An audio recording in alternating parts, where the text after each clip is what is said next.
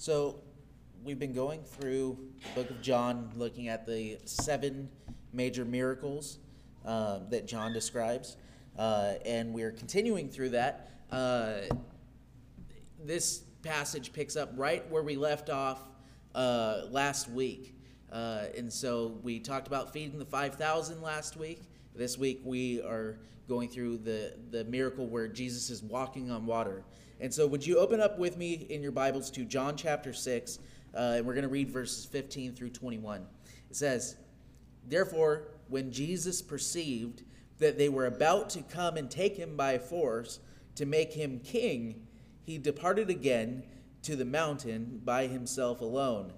Now when the evening came, his disciples went down to the sea, got into the boat, and went over the sea toward Capernaum. And it was already dark, and Jesus had not come to them. Then the sea arose because a great wind was blowing.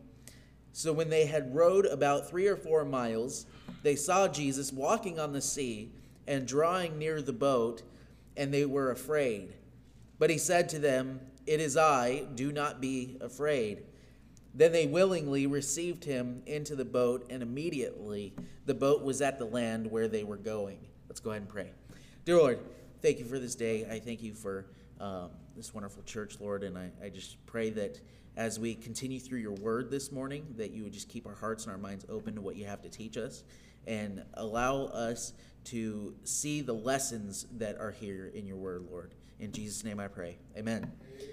All right, so if you've studied the Gospels very much at all, and you've compared, if you've ever compared this with the other 2 Gospels that account for this story, you know that this isn't the whole picture here.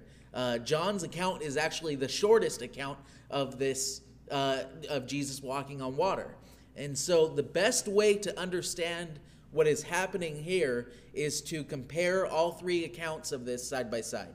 And so Luke does not account for this. It's only in the Gospels of Matthew, Mark, and John. So we will.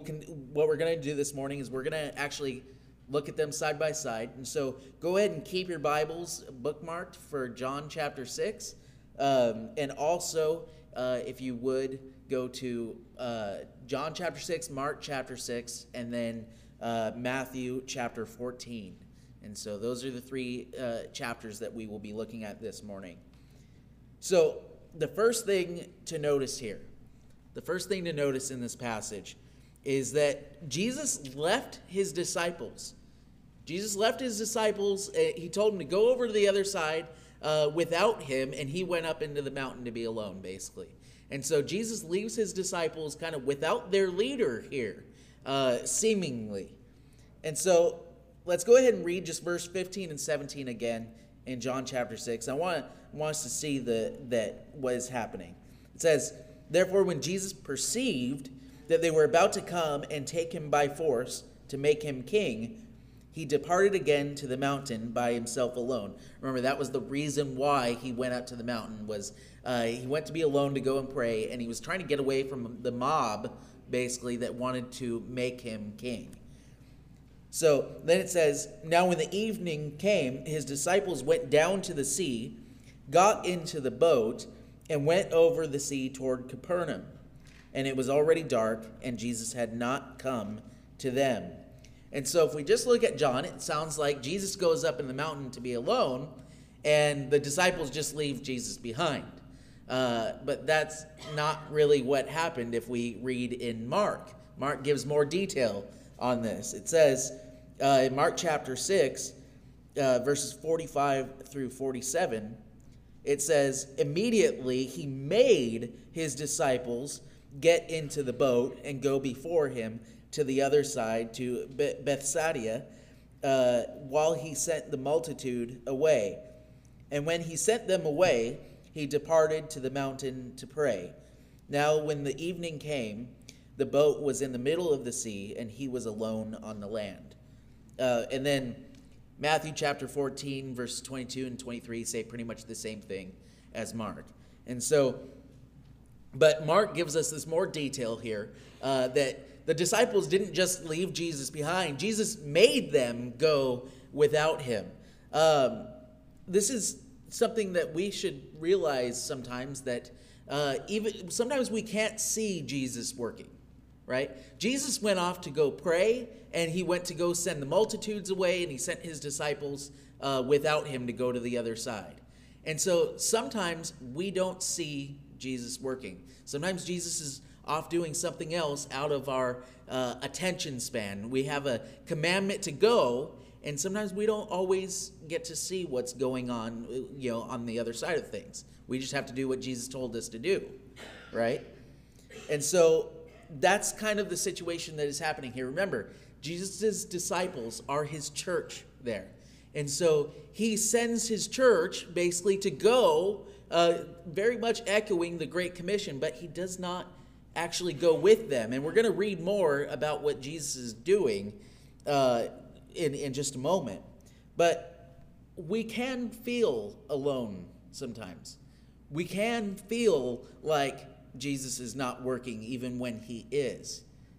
Sometimes we feel like we are in this world and we are the ones working to try to do things. And that's a hard place to be in, to where we don't necessarily see all the results of what we're doing, right? So moving on in this passage, we'll see that Jesus' disciples are struggling on their own. They're struggling on their own. Why? Well, if we read further, we find that the wind was contrary to them. And so Jesus gives them this order to go over to the other side, but everything is against them when they are doing this. We read in John chapter 6, verses 17 and 18, it says, they got into the boat and went over the sea toward Capernaum, and it was already dark, and Jesus had not come to them. You'll notice there that was one of the things that the focus is on, is that Jesus hadn't yet come to them. And so they're very much, it shows Jesus' absence there. Now, then it says, the sea arose because a great wind was blowing. And so that sea arising, that's talking about wind and waves, and it's dangerous. It's scary. Matthew chapter 14, verse 24 gives us more detail on this. It says, but the boat was now in the middle of the sea, tossed by waves, for the wind was contrary.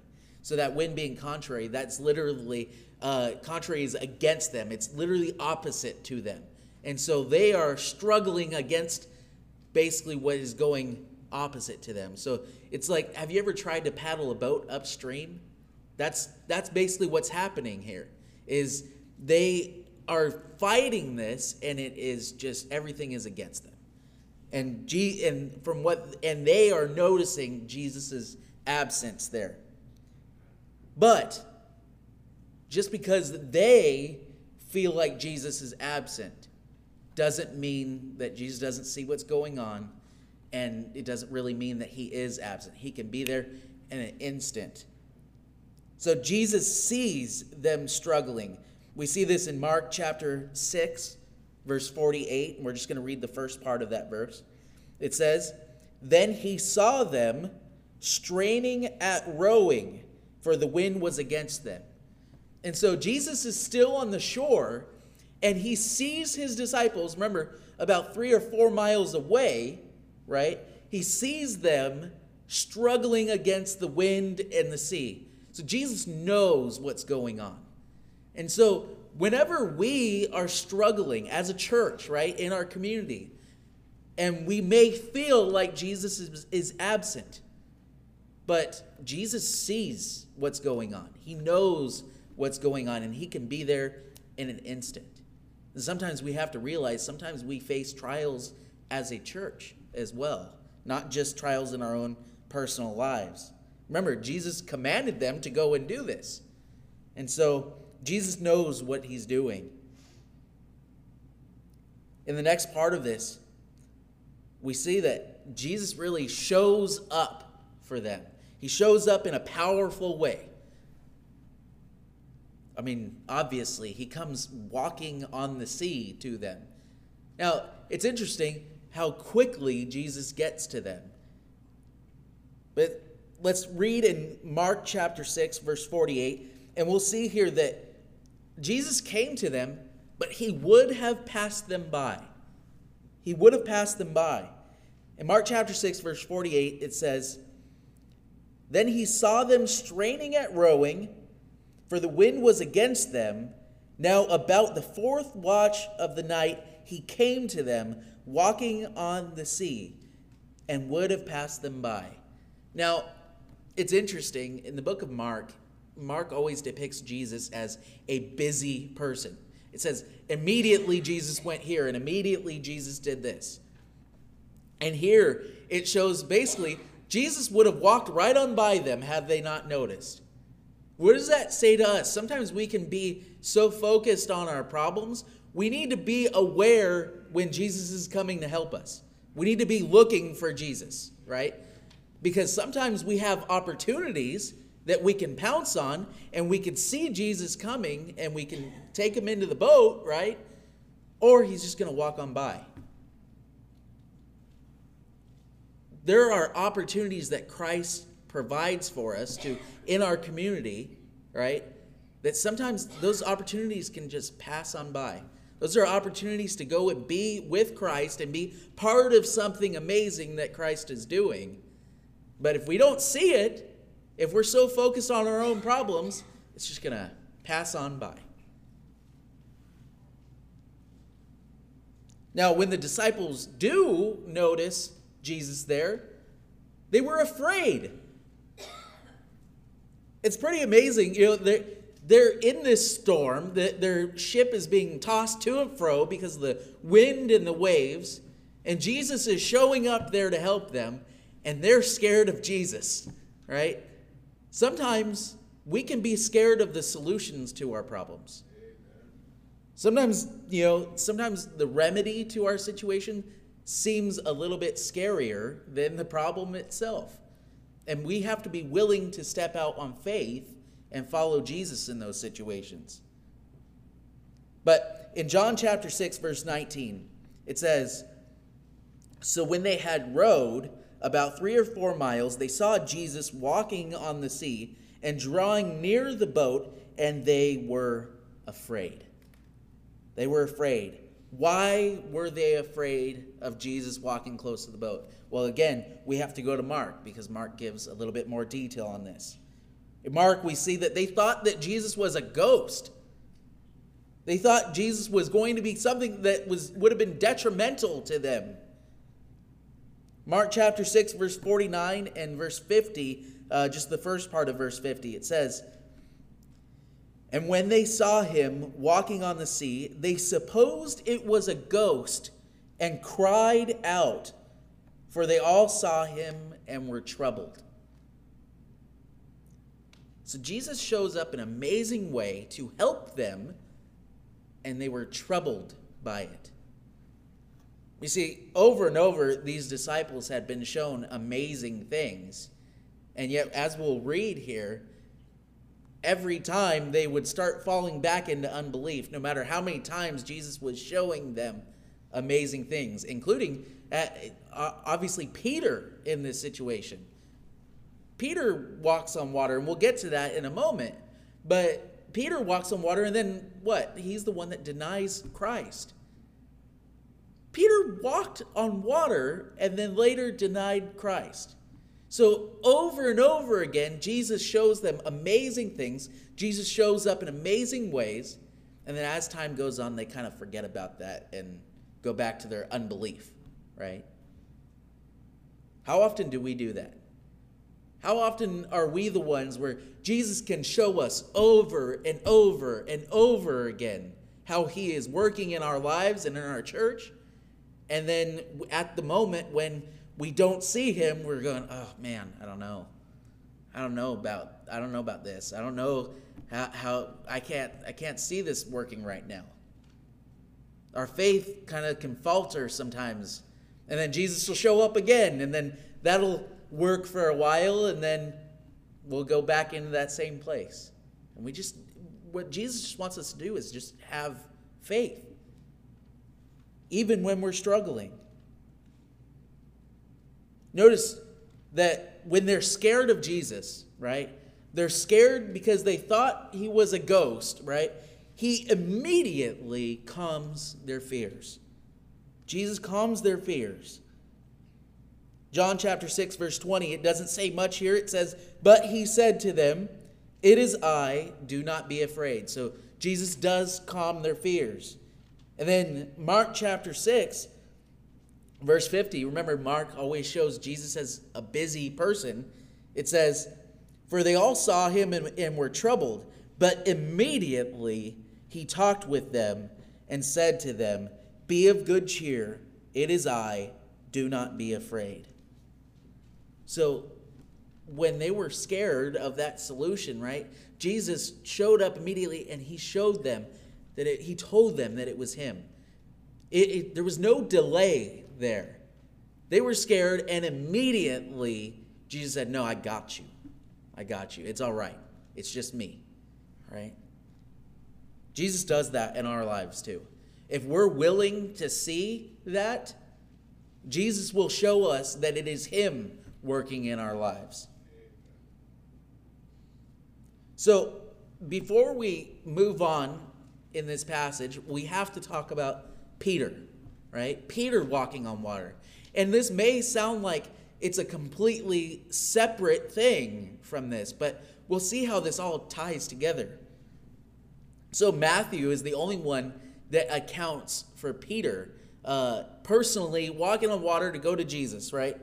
And so right after Jesus says, "It is I, do not be afraid," what does Peter say? In Matthew 14, verse 28 through 32, it says, "And Peter answered him and said, 'Lord, if it is you, command me to come to you on the water.'" And so just stopping for a moment there. So they all see Jesus walking on the water. And Peter goes, "If it's really you, tell me to do it." That's what Peter's saying. He's like, that's not enough. That's not enough. Seeing you do it is not enough for me. Tell me to do it too, if it's really you, right? But Peter does. He does walk on water. It's continuing in verse 29. It says, "So he said, 'Come.' And when Peter had come down out of the boat, he walked on the water to go to Jesus. But when he saw that the wind was boisterous," remember that wind being contrary again, it says he was afraid. "And beginning to sink, he cried out, saying, 'Lord, save me.' And immediately Jesus stretched out his hand and caught him and said to him, 'O you of little faith, why did you doubt?' And when they got into the boat, the wind ceased." Now, it's really easy to look bad at Peter in this situation. But show of hands, who has ever walked on water even one step? Right?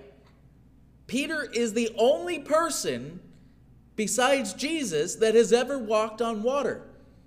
Even one step, that's more than any of us. I don't know if when you were a kid, you tried to run across the pool. It doesn't work, right? You go to step into the pool, you sink immediately. Peter at least got one step. It said he started to walk towards Jesus. And so Peter did more than any of us have ever done. That's some real faith there. Remember, this is a stormy sea, right? So he gets out of that boat even when it's scary. And not even think about just us, but where were the other disciples? They didn't get out of the boat. They all saw Jesus. They all would have heard Peter saying that to Jesus. Shouldn't they have all gotten out of the boat? They didn't. Peter was the only one. So Peter, right off the bat, even though Jesus says he has little faith, why did he doubt? He was the one that got out of the boat. Sometimes we are called to go and get out of the boat for Jesus, right? To step out on faith. And sometimes, most of the time, we sink. Because as soon as things start going good, right? As soon as we're like Peter, we're like, hey, wow, I'm walking on water, right? As soon as we get in that mindset, that's when we're going to start to sink. Because as soon as we think we're the ones doing it, that we're so successful, that's when we're going to start to sink.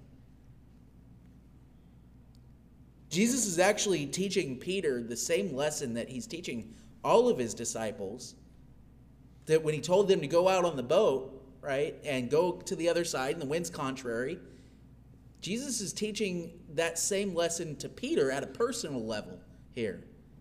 See, he's teaching his disciples that they can really do nothing without him. He tells them to go out on the boat and go to the other side. The wind's contrary. They're struggling without Jesus. They can't do it without him. And then, so Peter, on a personal level, Jesus tells him to come to him, and he gets out of the boat to walk on water, and he starts to sink. And Jesus is showing Peter that he personally cannot go through his trials without Jesus holding his hand. Because remember, Jesus immediately stretches forth his hand and picks Peter up. And then they get back into the boat together, right? So however far Peter got, they got back into the boat together. And so Jesus is showing Peter on a personal level that he needs him. We need to rely on Jesus. We can't do anything on our own strength.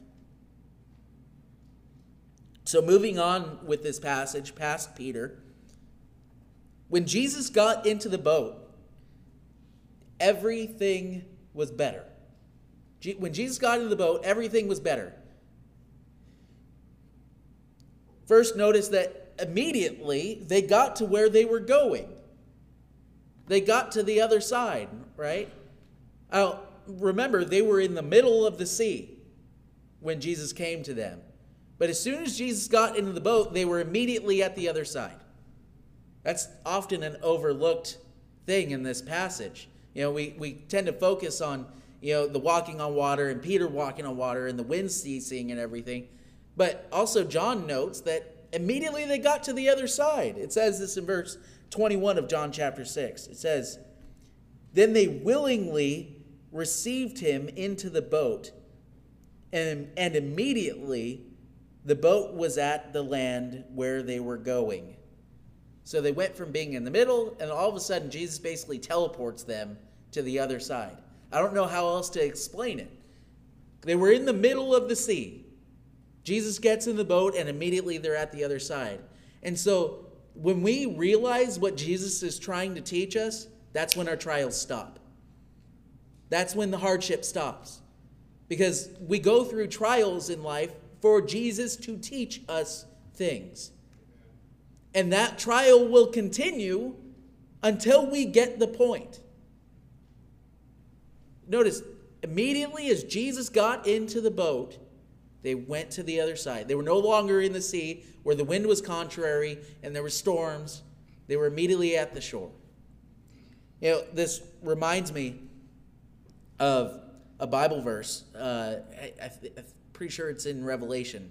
And we hear this on the radio and stuff, and everybody wants to talk about it as a verse about salvation, and it's really not about that.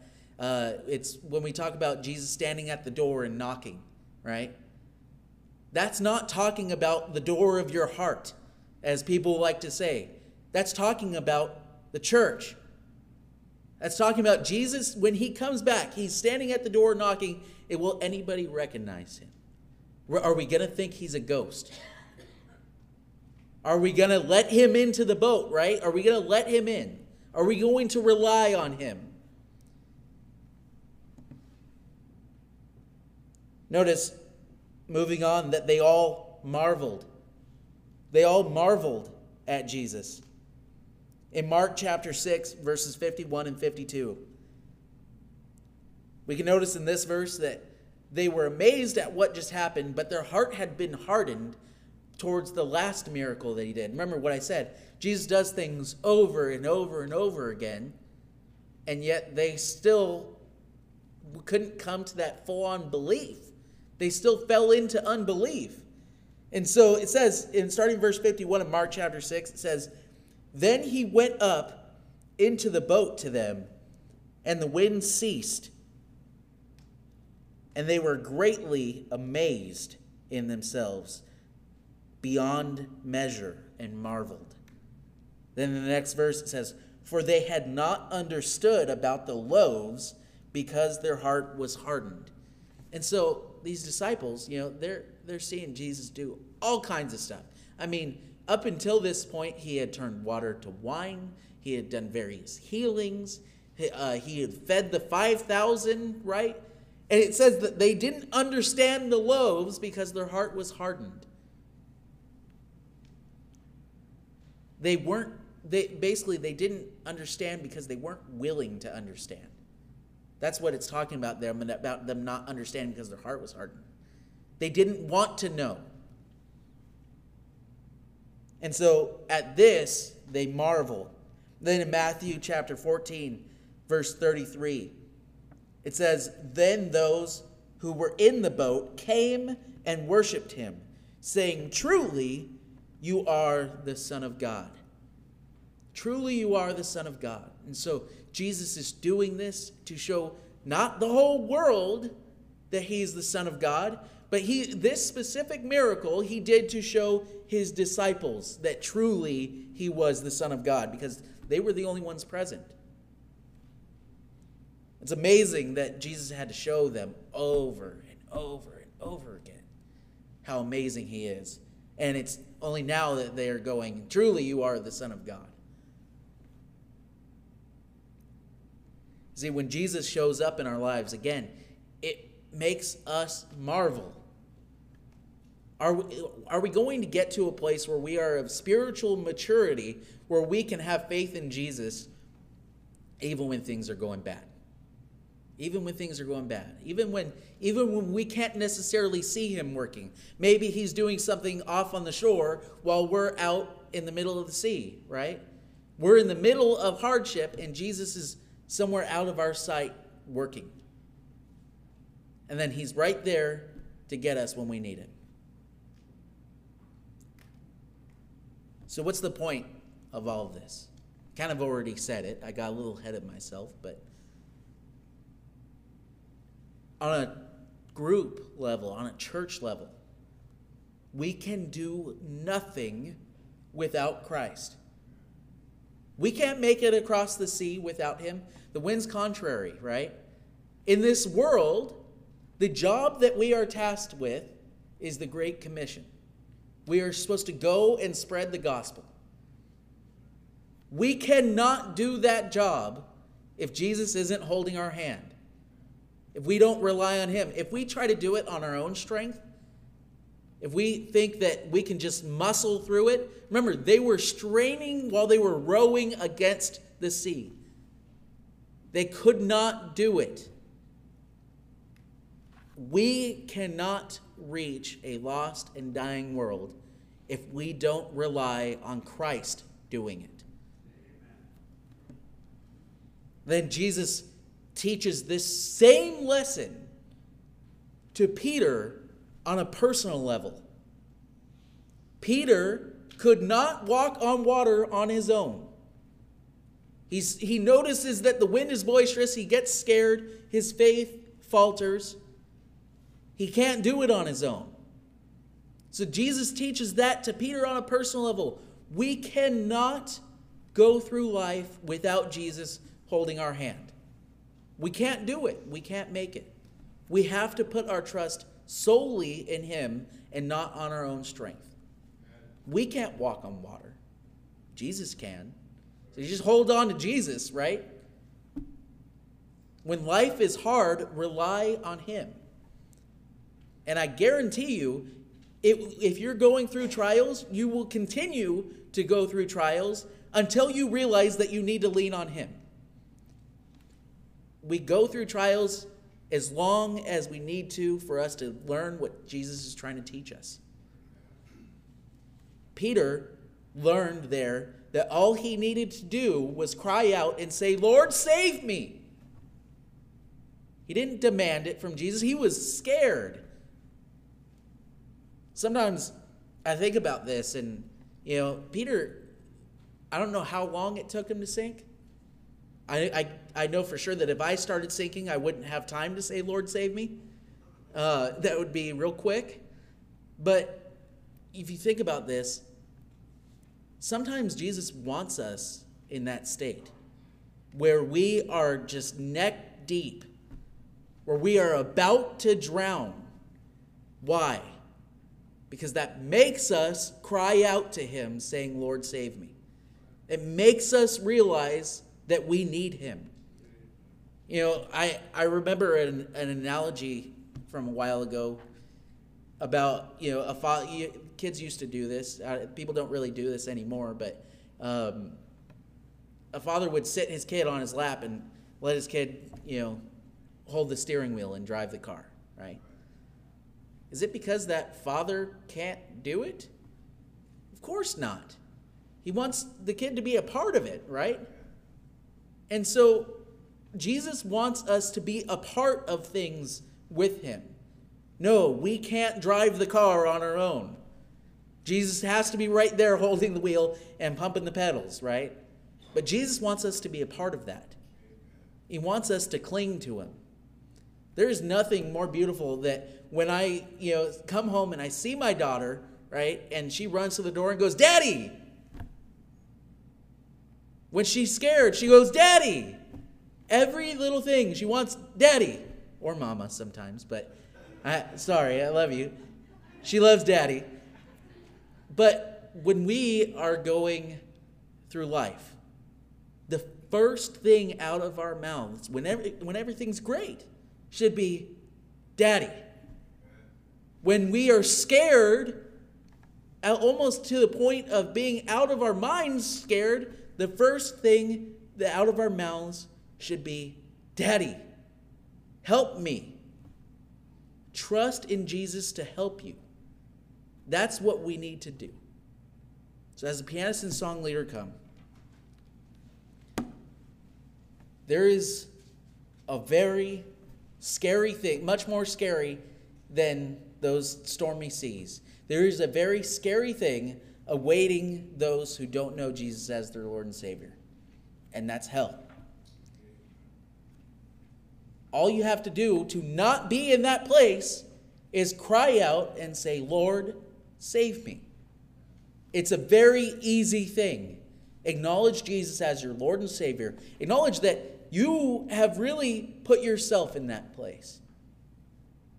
And cry out for him to save you, because he will. That's why Jesus came and died on the cross for all of our sins. If you're watching this morning, do that at home. Pray to God and say, Lord, save me. Amen. Lord, I trust you. Save me. Do that, and you won't have to go to that place. Do that, and you'll spend eternity in heaven with your Savior, with your Father, right? It's a beautiful thing. You see, people sometimes look at God, how could God send anyone to hell? No, we send ourselves to hell. God provided a remedy for that. God provided his Son. That's a beautiful thing. God loved us so much that he doesn't want us to go there, even though we deserve it. He sent his Son to die in our place, and so that we could call upon him and be saved. Do that this morning as we all stand.